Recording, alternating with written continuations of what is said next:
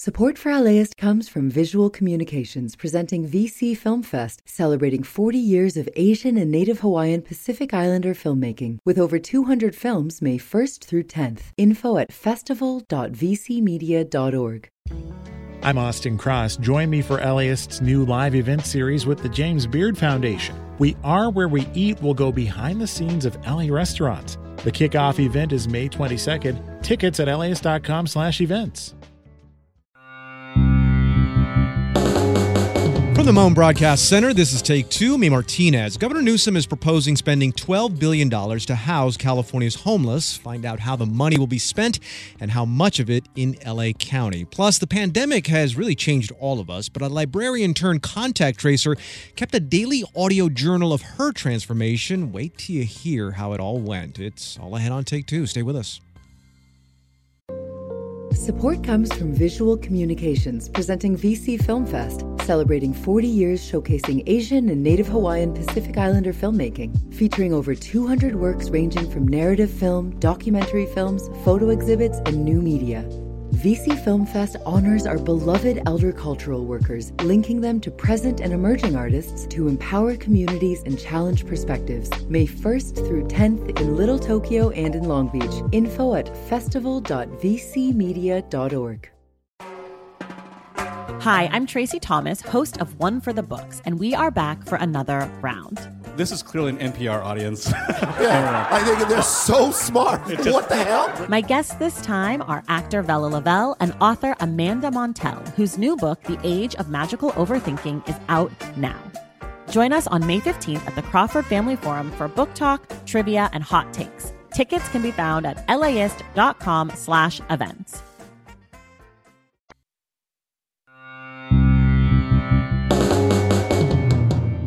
From 89.3 KPCC and kpcc.org, this is Take Two. May Martinez, thanks for being with us. Coming up, a contact tracer shares her audio diary from the past year. And the surge is just kind of getting to everybody. And I'm doing this right now because I can't sleep. I've been up just nonstop thinking. Wow, you can really hear the stress in her voice. That story is coming up just ahead. But first, Governor Gavin Newsom this morning announced an almost $12 billion investment in housing for the homeless over the next 2 years, with $9 billion going to Project Homekey. Now, the money would enable cities to purchase hotels, motels, and vacant buildings and convert them into interim or permanent housing. He said the program started last year with federal CARES Act funds and resulted in almost 6,000 converted housing units. Now, expansion could mean more housing at far lesser cost. Here to talk about this and what the real effect might be is Gary Painter, professor and director of the Homelessness Policy Research Institute at USC. Professor Painter, welcome back to Take Two. It's a pleasure to be back, A. All right, so how does Project Homekey work, and how is it different from your traditional ways of building new housing? Well, put quite simply, Project Homekey allows jurisdictions to buy hotels or motels that hotel operators, want to sell.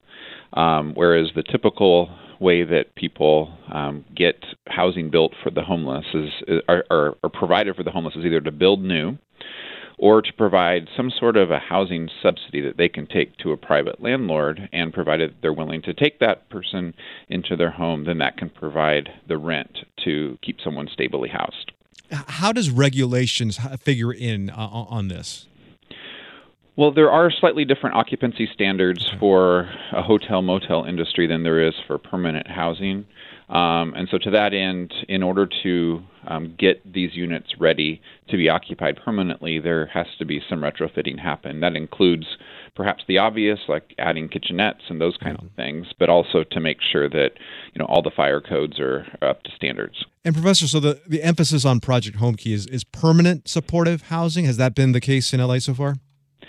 Yeah, that is the emphasis. There are situations where it might also be a good resource for interim housing, and in some cases, I think you'll see jurisdictions using some of the hotels and motels acquired for interim housing until they can be kind of slotted for rehabilitation. So just like everything else, you can't immediately snap your fingers and have units ready to go right away. And so as we are seeking every interim housing resource and every permanent housing resource possible, it helps to have both.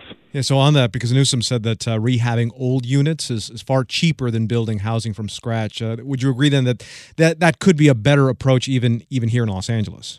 Well, absolutely. I mean, we've seen that sometimes it takes to somewhere in the range of $500,000, $600,000, or $700,000 per unit to build permanent housing, either affordable housing or actually housing for the homeless. Those are at the high end, but what we've seen to date anyway is that the first round of Project Home Key sites were able to be acquired for somewhere between $200,000 to $300,000 a unit. And so being able to save half, if you can, makes sense for everybody. Specific to LA, then, how will expanding this program avoid the cost overruns that have really plagued Proposition HHH housing in the beginning of that program? Well, I think it's slightly unfair to talk about kind of cost overruns plaguing Proposition HHH, but that's perhaps a different conversation. I think you'll see those average costs coming down over time as streamlining processes really take hold. But I think what is kind of, again, is exciting here is that these units are already built, so you're not going to have to wait for every single approval to get put in place, from the entitlements of the land to, at the end, the occupancy standards at the end of a process, so that you can actually give someone a key. In this case, you have a building that met a certain sort of requirements for the hotel and motel industry.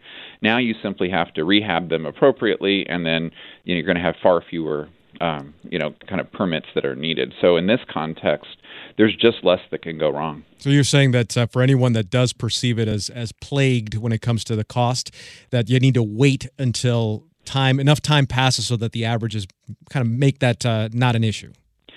Yeah, I mean, there's two things specifically we can point to. One is the City Council passed a permanent supportive housing ordinance right at the same time as Triple H funds became available to streamline these processes, to reduce those what are called in the industry soft cost of basically forcing developers to sit on their money too long before you actually can build. The reality was that got tied up in lawsuits, and until state legislation kind of paved the way for it to go forward, those first projects were, caught up in a lot of the kind of standard slow processes that we have here in the city of LA. The other thing that's happening with HHH funds is that these later projects are also using innovative construction methods and other approaches that have the real potential to save money, whether you're repurposing shipping containers or you're building what is called modular, in the sense of bringing the units that are built off-site to LA and put them in place. There's a lot of, I think, promise there, and so we should wait before we conclude that, it was too expensive. When you say that standard slow processes in LA, I think that's what's got voters in LA frustrated, Professor. They see people on the street and they see what is happening to the city, and they think, man, are you telling me you got to wait even longer? The kind of the irony of this all is that voters in LA over the last 40 years put in place processes to slow down building so that we could enjoy California as it was in the 80s, which had that size of a population. At the same time, we wanted economic growth to fuel prosperity. And unfortunately, at some point, those two don't go together. And the consequence of that is that in the last 15 years, the percentage of income that renters are paying as rent has gone up astronomically. Now in the state, over 1 billion people pay half their income as rent.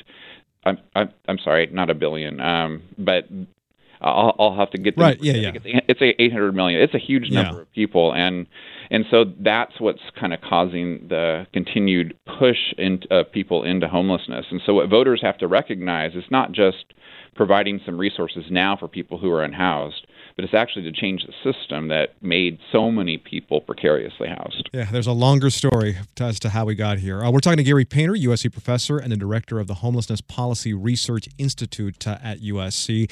Governor Newsom said that this $8.75 billion in funding would result in 46,000 new housing units. So what are the challenges of getting there, particularly with finding people that are willing to sell their hotels? Yeah, so I guess you pointed to one thing that we just don't know, which is, are there going to be enough people willing to sell their hotels and motels? In the first round, there were certainly enough people, people who had been really hit hard by the pandemic, who probably had creditors breathing down their neck, and they realized that their best way forward is just to sell their motel. As we see the economy recover, there may be some that now look at it and go, you know what? Maybe I want to stay in the motel industry. I see a path forward there. And so we just simply don't know if there's going to be enough available sellers. We had a similar problem in some of our emergency programs. Many of your listeners might know of Project Roomkey, which provided the opportunity for homeless people to actually, in some sense, rent rooms, paid for by the public sector in hotels and motels. And a lot of hotel and motel operators actually didn't participate in that program because they just were so unsure of its duration and other things. So I think that's something that we certainly need to just be wary of. There may not be enough. And if there isn't, we should have a backup plan in place. We should have a way of being able to take that money and to move it into rental subsidies so that while we have seen vacancies decline a little bit in the city of Los Angeles during the pandemic, we should probably try to take advantage of that now and lock in some of those vacant units, because we know if we go back to 2019, they weren't there. Well, that's the thing, right? I mean, there's probably some hotels or motels that have survived, maybe by the skin of their teeth. They've survived this pandemic, and now with things opening up, LA is a vacation destination, Professor. So maybe they won't want to go this route and stay open for the tourists. No, that's absolutely true. I think there's a class of hotels and motels that were owned by kind of mom and pop operations. Many of those were older hotels and motels that actually are going to need a little bit more rehab. And many of them were actually providing housing to people who were very precariously housed on kind of, weekly contracts, 28-day contracts, et cetera. In some ways, if those can be flipped into permanent housing solutions, that's a win-win for everybody. I think the space that, your question really brings to bear is if you had, a Motel 6, you had a Days Inn, you had some of those kind of class of hotels, the efficiency hotels that, major corporations own, they may not have been assets that were performing during the pandemic, but if they see a path forward, they may hold on to them, recognizing how hard it is to acquire land for the future. Yeah. They may actually, not sell. Professor, all of this reminds me of the lawsuit against the city and county of LA overseen by Judge David O'Carter. And there's a big debate related to that about whether we should concentrate on creating shelter beds versus permanent housing. What are your thoughts on that? Well, in many ways, that's the problem, is that it's framed as a debate between finding interim housing or permanent housing, and rather than a both-and kind of solution. I think what we have to do is recognize that we were in, if you go back 10 years, even 5 years, we were in a time of scarcity where every dollar that could house the homeless had to be debated in terms of, what do you put it here, or do you put it there? Do you put it in a shelter bed, or do you kind of save up more and actually build a permanent unit? Because of some of the infusion of CARES Act dollars and American Rescue Plan dollars, et cetera, we're in a situation now where we have a little more breathing room, still not sufficient resources to house all those who are living on the streets. But what we need to think really carefully is, what can we do to increase the stock of permanent housing, and what can we do in the interim? Because in LA County, based on 2020 numbers, roughly 20,000 people were still living on the streets, 20,000 in cars, and 20,000 in shelters at that time. Well, there's a lot more that can be done for the 40,000 that were not already sheltered, to connect them to systems of support. And for so many of those people, they're going to need some housing, perhaps only in the short term. And yet, right now, we're not connecting to them in the way that we ought to. And one aspect of that support that was in all of this was funding for mental health. And we're trying to get more clarity on this, but the governor did mention some that would be put towards services for mental health as part of this housing, and also some money toward conservatorship. In LA County alone, roughly 30% of the unhoused suffer from some mental health issues as well as substance abuse. So, Professor, are we doing enough to aid this group of people? And if not, what more would you like to see? Well, from what I'm hearing from mental health professionals that are serving the homeless, we're not doing enough. I haven't had the opportunity to investigate all of the data, and then some of my colleagues who work in the Homelessness Policy Research Institute probably have much better, very precise numbers that they can share. But what we're seeing is that the homeless population on average has been aging, and those that, once they get over 50 years old, and now in some places over half the population who are people who are unhoused are over 50, they tend to have, higher and higher rates of incidence of both physical health challenges and mental health challenges. And so we're seeing that we have to improve. So we actually saw this, I should say, during the pandemic with all the people that were housed that weren't housed before, that they actually needed more services than we anticipated.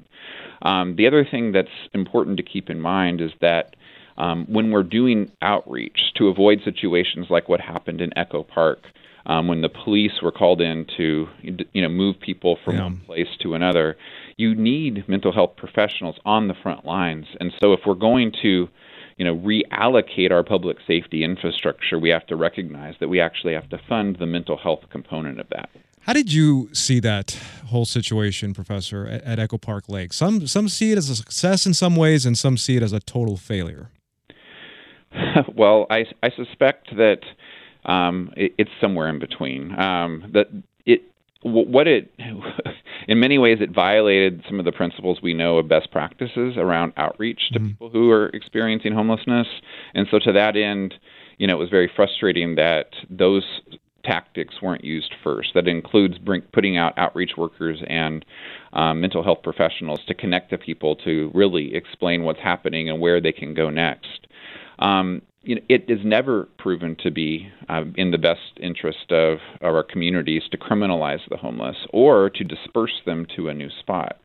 And I think what we need to do is to make sure that everyone that was in Echo Park actually is in an interim or permanent housing solution. And if they're not, we need to understand why so that we can avoid such a situation from happening again. I know that I saw a lot of chatter about how it became more of a police presence or use of police thing as opposed to getting people into some sort of shelter, and that troubled a lot of people. Yeah, I think even the protesters were perhaps focused on issues around the police rather than issues of what are the best practices to house our unhoused neighbors. And so to that end, I think some of the energy perhaps was lost. What we do have to recognize is that, and you see this with the actions there, the Judge Carter order about Skid Row, I think we all have to come to a common understanding that there's a moral imperative to house people who are living on the streets.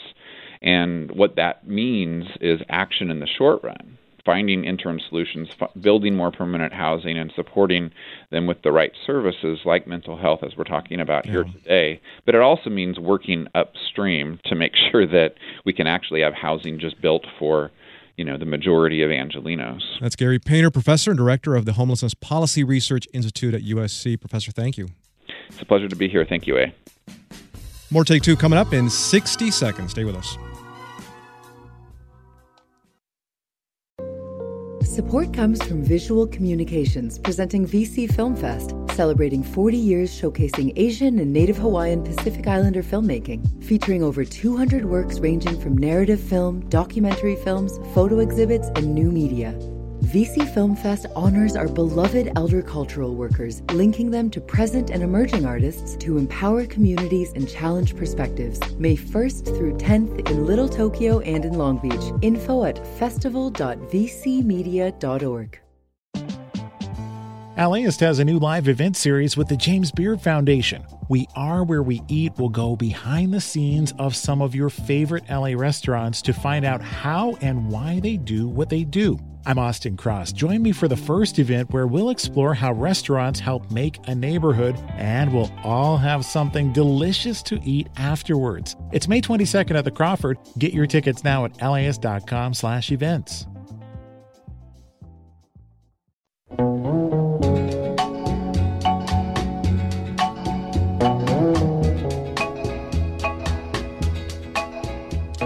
Back now with more Take Two on 89.3 KPCC and kpcc.org. I'm A. Martinez.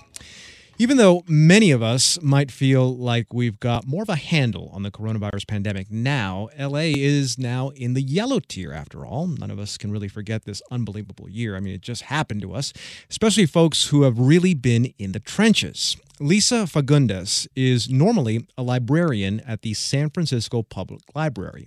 But starting last April, she and thousands of other city and state workers were redeployed to become contact tracers, calling people who may have been exposed to the virus.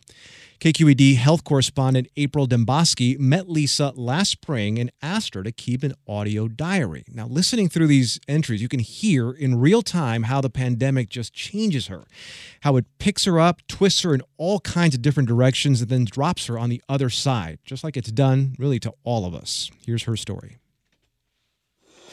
Hello, this is Lisa Fagundes. It's May 27th. I just finished my shift. It was very slow. I only had one contact. But personally, I think all of us, but definitely me, are wondering what's going to happen after this it was just Memorial Day. I know a lot of people went out and went to restaurants, and so it's okay, are a bunch of people going to start getting sick? Or did we somehow defeat the virus, with our shelter in place in California? So I guess we'll see. Hey, this is Lisa reporting for Monday, June 1st. I had a pretty good shift tonight. Everybody was pretty compliant. Nobody was in a bad mood. I did have a rough weekend. I had an uncle call out contact tracing on his social media and say that it was the government being invasive and you shouldn't answer contact tracers' questions and it's evil. I keep laughing when this happens at people who think that we're some sort of nefarious government conspiracy when I'm we can't even get our database to not malfunction sometimes. So we're not nefarious. We're just throwing this together on the fly.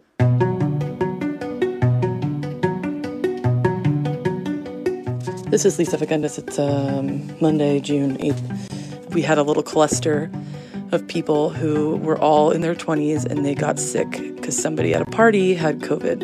And I was here it is. People are loosening up, from a Memorial Day and whatnot. And it's okay, we're going to start getting these contacts that are kids at parties. This is Lisa Fagundes reporting June 29th. Today we had 16 pages of contacts. That's almost 200. Hello, this is Lisa Fagundes. It is June 30th. We had a lot with 20 pages of contacts. It's just getting crazy busy. This is Lisa Fagundes reporting on July 1st. It was a very hectic and stressful shift. I don't even know where to begin. It was just so busy and we were frantic, and we're getting to that point now where, a lot of the contacts are more annoyed that we're calling and they're not polite. They're getting frustrated. So I understand some of it. We have this system that's a little bit clunky with they get multiple calls sometimes, and we're also starting to encounter more of the segment of the population that doesn't trust this whole system, that doesn't trust the Department of Public Health in general. And I totally understand that for some communities, but it makes doing the work very difficult because they're a lot more curt and resistant or suspicious or scared and upset. So yeah, it's just it was just a lot of that tonight. It was exhausting. I feel totally fried and also completely wired. California is set to soon eclipse 400,000 coronavirus cases. California now leads the nation with more than 500,000 confirmed cases. It has the most coronavirus cases in the country. Governor Gavin Newsom announced a sweeping rollback to the state's reopening. Restaurants, wineries, tasting rooms, movie theaters, family entertainment, zoos and museums, card rooms, shuttering of all bars. This is Lisa Fagundes. It is July 13th. There's not much I can say. It was hectic. We had 10 tracers tonight, so we were really busy because we're just trying to tear down this massive surge. We had a ton of cops that it's pretty messed up from what the contacts are saying. There was a cop that went to work, and so he tested positive for COVID, and then we had to call all 60 coworkers of his. And we had a lot of parties. We had people coming from Sacramento to come to a party in San Francisco, and someone there was sick. So now we have to call all those people. And a group of people, all parents, decided to like hire a couple babysitters and like have their kids like taken to like an impromptu like summer camp. And then one of the babysitters got COVID. So now all these kids, all these toddlers are contacts that we have to call their parents. But we're just seeing so much more of that. Whereas before it was like literally all like pretty much the working poor. And now it's like a lot of younger people, a lot of English speakers now, a lot of people going to parties. And our contact tracing rates have slowed down because we have so many more contacts to put in that it's taking us longer to reach them all. And so then people are running around exposing other people more. So yeah, it's nerve-wracking.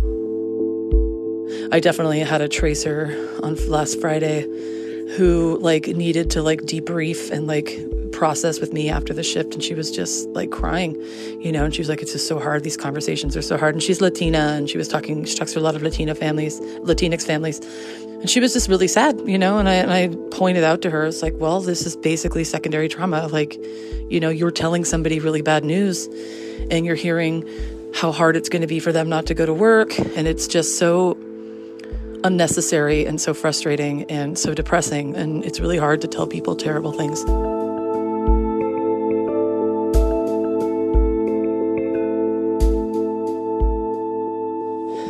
This is Lisa Fagundes. It's July 30th. It's actually July 31st. It's almost 3 a.m. I haven't done one of these in a while because it's gotten really crazy. It's been really hectic. And the surge is I think it's just kind of getting to everybody.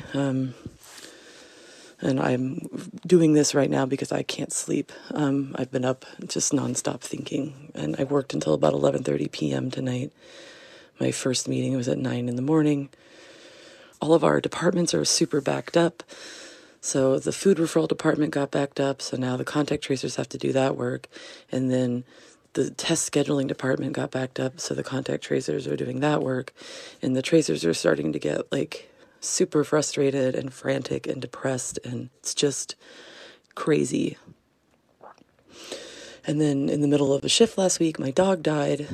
It was so sad, and I haven't even had a second to grieve really because I'm so busy. And I just remember thinking like I was relieved because she is old and I'm so busy that I couldn't take care of her. I couldn't, because I was like, I can't take her out. I can't leave the computer. I can't leave my computer. I can't go anywhere for like 5 to 7 hours. I'm stuck. This is really hard, and everybody's just working so hard. And I'm super proud to be a part of it. And these are just such awesome people, and it's also so hard. So it's just been a really shitty week. It's just been a shitty week, and I'm just so scared that we're gonna end up like New York City or something, and I don't know. I just don't know how that's gonna be. I don't wanna know.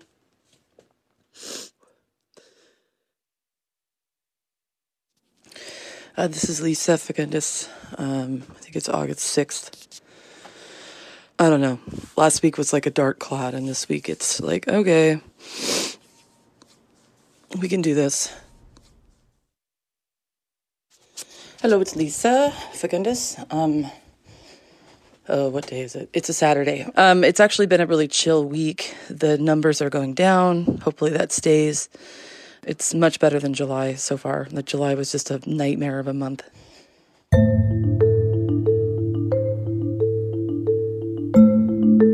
Hello, it's Lisa Fagundes. It is, I don't know, I think it's November 10th. We've been getting busier. It's November 18th. Everything is surging. It's November 25th. So yeah, we're definitely in surge. Everything is insane. My brain feels like it's melting. Today is the first day that I didn't cry on shift in 2 weeks. Every other day I have.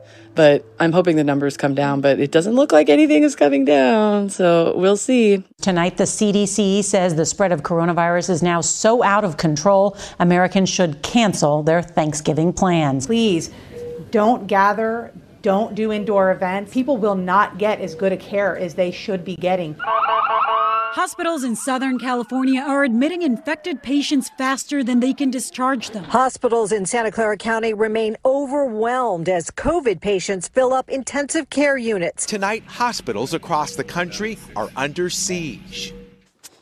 Hello, it's Lisa Fagundis. Today is January 14th. So Christmas happened and the surge went insane. It was just bonkers town. For Christmas, I was supposed to go to my cousins and we didn't do that. On Christmas Eve, I was supposed to go see my mom and we moved it to a different day. And it was my mom and my partner and me, my stepfather, my brother, my sister-in-law, and their 4-year-old, my niece. And we were really good.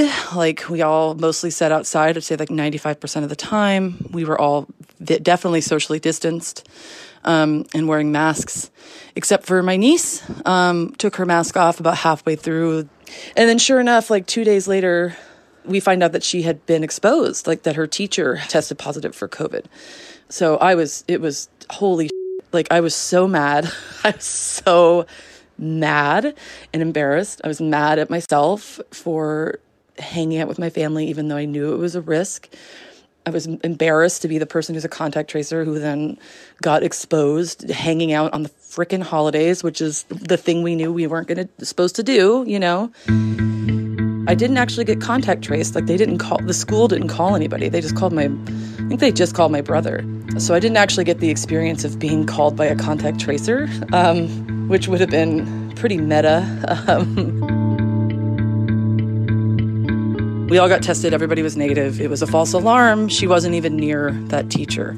But it really, like, I don't know, it just really sunk in that, like, this is psychotic. You know, like, this is it's just everywhere. I didn't know anybody with COVID for months. And then my niece almost got it. I have my uncle, the one who told me that contact tracing was bullshit and like masks are for sheep. He got it. He has it right now. I had multiple friends get it. It's just suddenly everybody has it. It just got really, really serious. Really, really scary. And I did also find out on Christmas Day that my grandma got COVID. They told us about a week late. They were like, "Oh yeah, your grandma has it. She's out of her isolation in a few days, and she's doing great." And this is my 101-year-old grandmother who lives in a nursing home. So I'm like, I doubt she's doing great. And then sure enough, they call my father at 5 a.m. on Christmas Eve, and they say that she's doing really badly. And then we heard nothing about it on Christmas Day, and then on the day after Christmas Day, they called him and said she had passed. They said she passed that morning, but I was like, she died on Christmas, and they just didn't want to tell us. My grandma was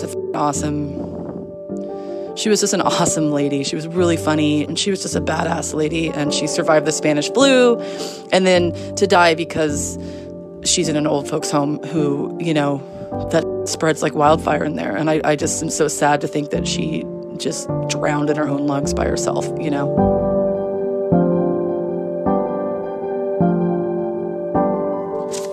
Hello, this is Lisa Fagundis. It is 2/15/2021.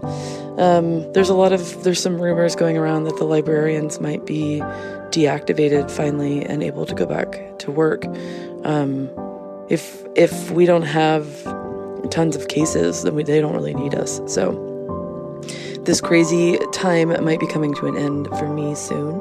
We're all kind of sad, and we've all been kind of feeling a little like pre-nostalgic about the end. The end is near, kind of a thing.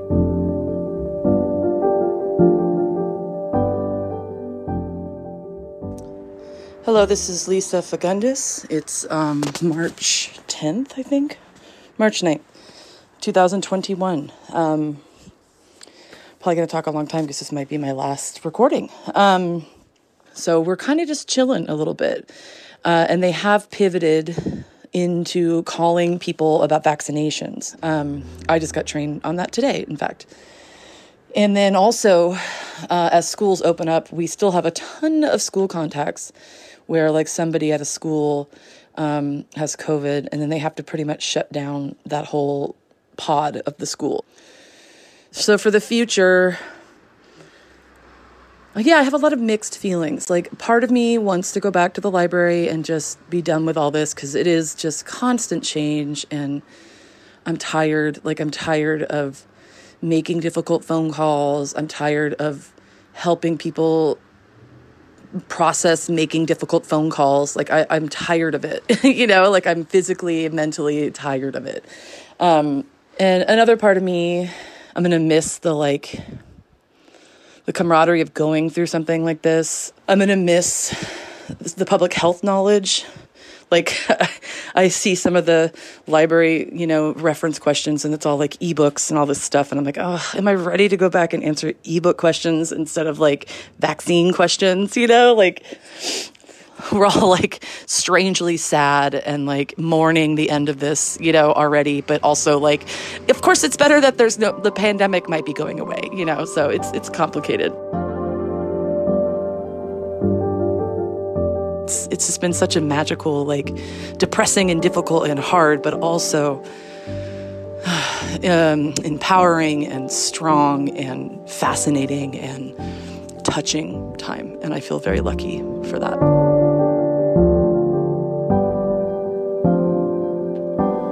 Wow, that was Lisa Fagundes, San Francisco librarian turned coronavirus contact tracer, sharing her audio diary of the last year. And this piece was produced by KQED health correspondent April Demboski. More Take Two coming up. Stay with us.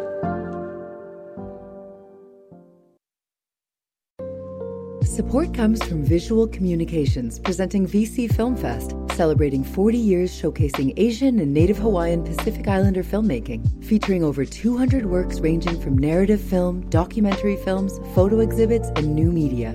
VC Film Fest honors our beloved elder cultural workers, linking them to present and emerging artists to empower communities and challenge perspectives. May 1st through 10th in Little Tokyo and in Long Beach. Info at festival.vcmedia.org.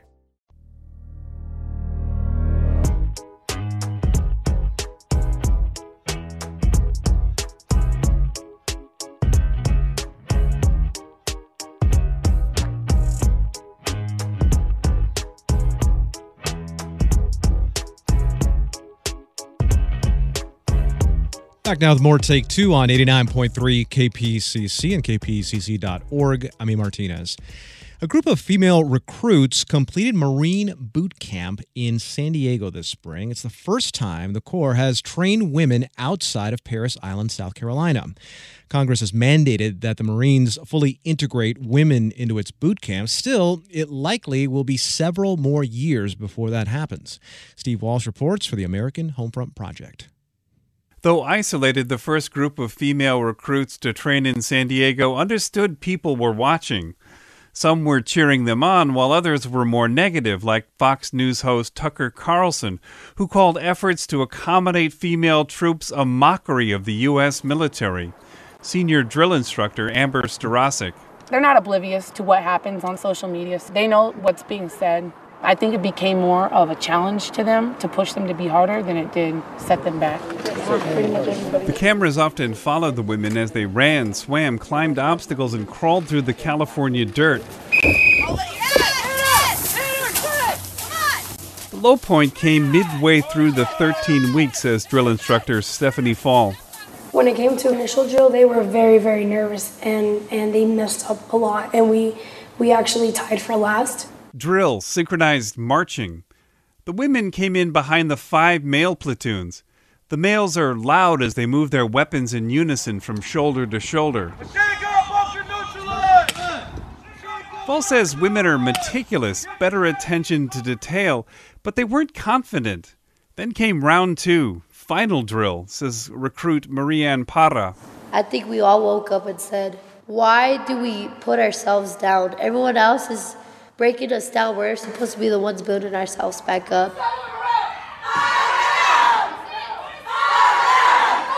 They won, beating the 5 other platoons. And you could tell the moment we hit that parade deck, There was just passion. All of us remembered why we wanted to be a Marine. There were a lot of tears when they announced that Platoon 3241 won drill. We were so happy. There were more tears to come. Unlike the Marines' traditional training site for women in flat, swampy Parris Island, South Carolina, West Coast Boot Camp culminates with scaling the Reaper, a summit that looms over training at Camp Pendleton. And you see the Reaper, even at the chow hall. And us girls, even I've overheard male recruits, you see it and you just kind of tremble. But they reached the top, where they held the traditional ceremony. Each new Marine received an Eagle Globe and Anchor pin, the symbol of the Marine Corps. Para, muddy and sleep-deprived, held it in her palm. It meant so much more than I thought it was going to mean. Graduates of West Coast Boot Camp are dubbed Hollywood Marines. And these women are the first female Hollywood Marines in the 100-year history of San Diego Boot Camp. And it's true, looking down at this, I didn't think I was strong enough to be here. Every single day I was scared to be here. This shows to everyone that I actually can. Shows to myself that I'm bigger than I am. The Marines are the last service to fully integrate women into boot camp. They are under a congressional mandate to open boot camp in San Diego to women, but the deadline is 2028. For now, another cycle of women isn't scheduled for San Diego. Senior drill instructor Starosik doesn't want it to end. We're on a high right now, and I think the perfect thing for this high would be to continue pushing forward. They can do everything that is done out here. They prove that pretty thoroughly, that yes, they can, and actually they can do it really well.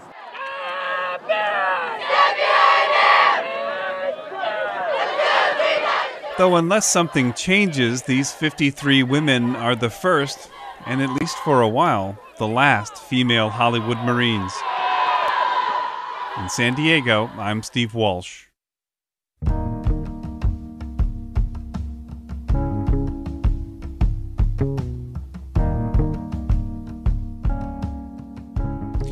California's cap and trade program, well, it might not be capping emissions as it has been intended to do. We'll find out that story coming up when Take Two continues in about 60 seconds. Stay with us. I'm weary of the ways of the world. Be weary of the ways of the world. Support comes from Visual Communications, presenting VC Film Fest, celebrating 40 years showcasing Asian and Native Hawaiian Pacific Islander filmmaking, featuring over 200 works ranging from narrative film, documentary films, photo exhibits, and new media. VC Film Fest honors our beloved elder cultural workers, linking them to present and emerging artists to empower communities and challenge perspectives. May 1st through 10th in Little Tokyo and in Long Beach. Info at festival.vcmedia.org. Stand up.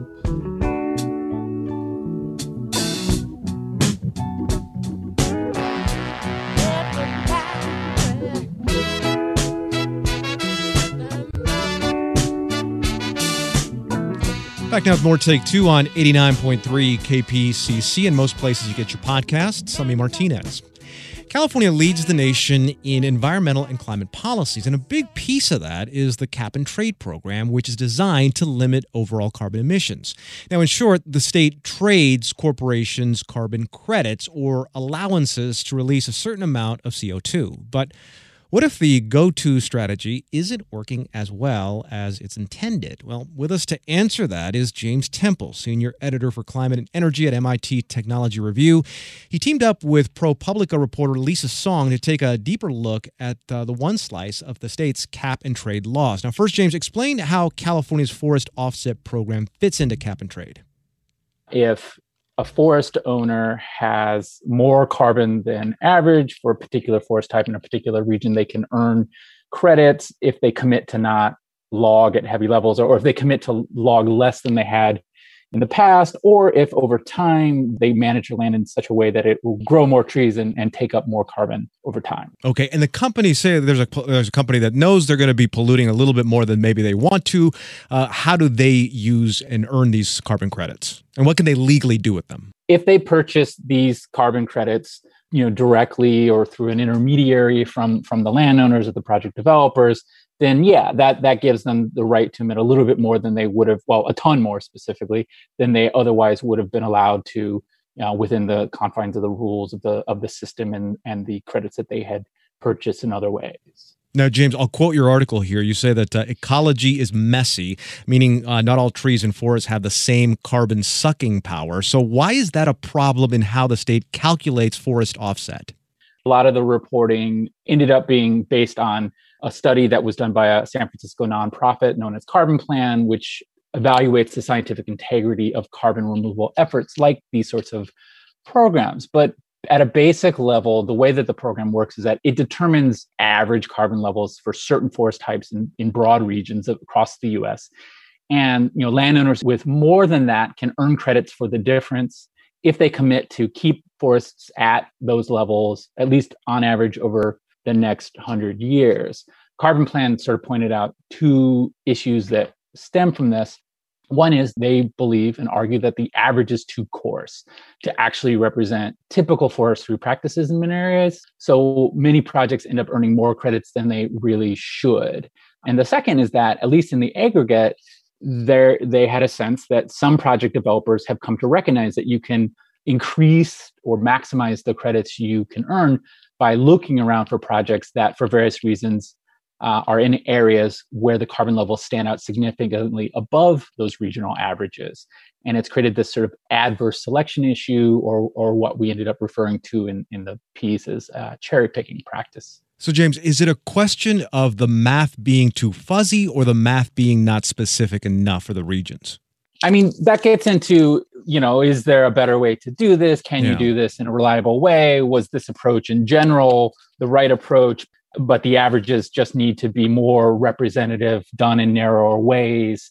And yeah, that's certainly the argument that, some proponents of the program and participants in the program made to us in the course of the reporting, that you work with the data that you have, and the data that the groups had that initially created the rules of this program was really broad. The tighter and tighter you go into local areas, the fewer forest plots you have. And so there can become some question about the reliability of that data. So to their mind, the way that you address this is by doing more forest surveys across more areas, get more forest plots, and then that number that they are basing all of this on becomes more accurate, more reliable. More effective, right? More effective for what the state's planning on doing or wants to do. Right. Okay. You reported that California generated more than 130 million credits, which is worth about $1.8 billion. So companies are making use of the program for sure, but the equation used by the state relies on the regional averages we've been talking about for how trees remove carbon. James, why is that an issue in terms of actual carbon pollution?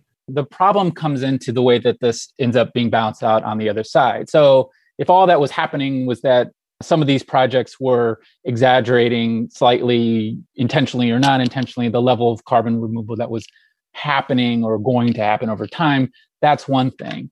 But once you introduce this second element within the cap and trade program, where the state's polluters can purchase these credits for the right to emit more than they would have otherwise, that becomes a problem. If the emissions are real on one side of that ledger, but the emissions reductions are overstated on the other side, then you can end up in situations where you have a net increase in emissions overall within a system that was designed to be purely carbon neutral. And so in that sense, the offset program and the contention of the Carbon Plan study is that the overall effect of this is that it could be adding tens of millions of tons into the atmosphere instead of helping the state achieve some of its climate goals. Is there any tally for how much unaccounted carbon there is, or maybe how much of the credits don't achieve any real climate benefit? At the high end, they found that as many as 39 million credits might be overstated through just this particular issue that this study highlighted. And that's something on the order of, at least at current market rates, you're getting into about $500 million worth of carbon credits that are questionable. We're talking to James Temple, Senior Editor for Climate and Energy at MIT Technology Review, about loopholes in carbon offset programs. James, how substantial is this loophole you found? I mean, is it just a small portion of the forest offset program, or is the entire program maybe looking suspect right now from an environmental standpoint? Yeah, I mean, it depends a little bit about how you think about it. We're talking about something like a third of the credits that have been issued, potentially at the high end being suspect. Whether that's big or large, I guess, is somewhat of a subjective thing, but it seems to me to highlight some real issues that at least bear looking at more closely and potentially trying to find ways to address. What have state regulators said in response to assertions that the forest offset program is actually creating more problems and solutions? They certainly disagreed with the conclusions of Carbon Plan and some of the main points of the story. And this is the Air Resources Board we're talking about, right? This is the California Air Resources Board. But, throughout the reporting, they took a pretty hard stance that they believe that they created the system in a scientifically accurate way and that it went through a lot of steps and a lot of voices got to weigh in on the credibility of the program and that they remain satisfied that it is working the way that it had been designed to. Now, you and Lisa Song at ProPublica also reported about nonprofits collecting carbon credits and another type of loophole looking at the Massachusetts Audubon Society as an example. James, tell us about Massachusetts Audubon's participation in the California cap and trade program. Why did the state's agreement look good on paper but maybe not in practice? Yeah, and so this is this separate, although interlinked issue that also came up in the analysis of the program by Carbon Plan, which is that a lot of groups participating in the programs so far, a large share of them are conservation nonprofits. The concern is that these groups are already preserving their trees, their forests often. It's what they do. It's kind of part of their whole mission. So there's a concern here that they're getting carbon credits for practices that they were already conducting, which means that they might not be delivering additional climate benefits beyond what would have happened otherwise. And if not, then we come back to the problem I mentioned before, that while those projects aren't actually achieving additional climate benefits beyond what would have already happened, the companies buying those credits do get the right to emit more CO2 than they would have otherwise. So in some instances, as far as the atmosphere is concerned, net emissions could go up. So considering that, is it still worth it to have these kinds of programs, these kind of cap and trade programs? Or is it just the best idea we have right now? I'm just a reporter who writes about these things and talks to smart people. I'm not a policy expert myself. I'm not a forestry expert. But, I think the response I hear a lot when that question comes up is that these systems are really difficult. There are some fundamental challenges that they present. There are probably better ways to do it than the ways we've come up with doing it so far that could minimize these problems more. That, of course, requires us to, really listen to the scientific feedback that's coming out and try to identify problems and look for ways to address it. But I also think that there are different models for how you bring about additional preservation and carbon removal by treating forests managing forests in healthier ways. That could involve, just directly funding these sorts of things through government programs or, taxing carbon and using the dividends from carbon taxes to pay for these sorts of preservation efforts and so forth. Ways where you sort of get yourself out of this offset program, cap and trade program, where the ton for ton balancing out just becomes really, really challenging part of it. That's James Temple, Senior Editor for Climate and Energy at MIT Technology Review. And you can read his reporting with Lisa Song on California's Forest Offset Program at ProPublica.org and TechnologyReview.com. James, thank you very much. Thanks so much for having me.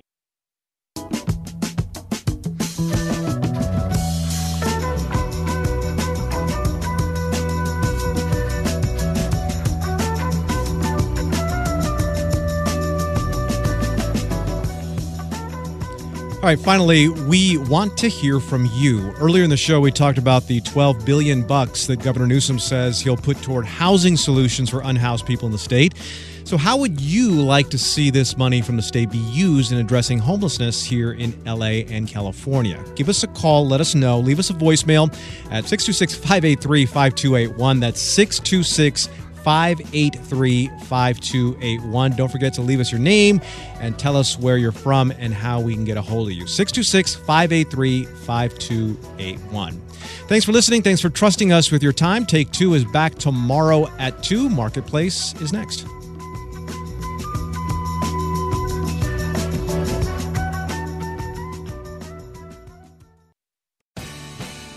The LAist Spring Super Sweeps is happening now. You can win amazing prizes while supporting your source for local fact-based journalism. One lucky grand prize winner will get to choose a brand new Lexus or $25,000 in cash. Other prizes include an electric bike from Juice Bikes and $1,000 gas gift cards. Your donation of $60 gets you one entry to win, and the more you give, the more entries you get. Donate now at LAist.com/sweeps.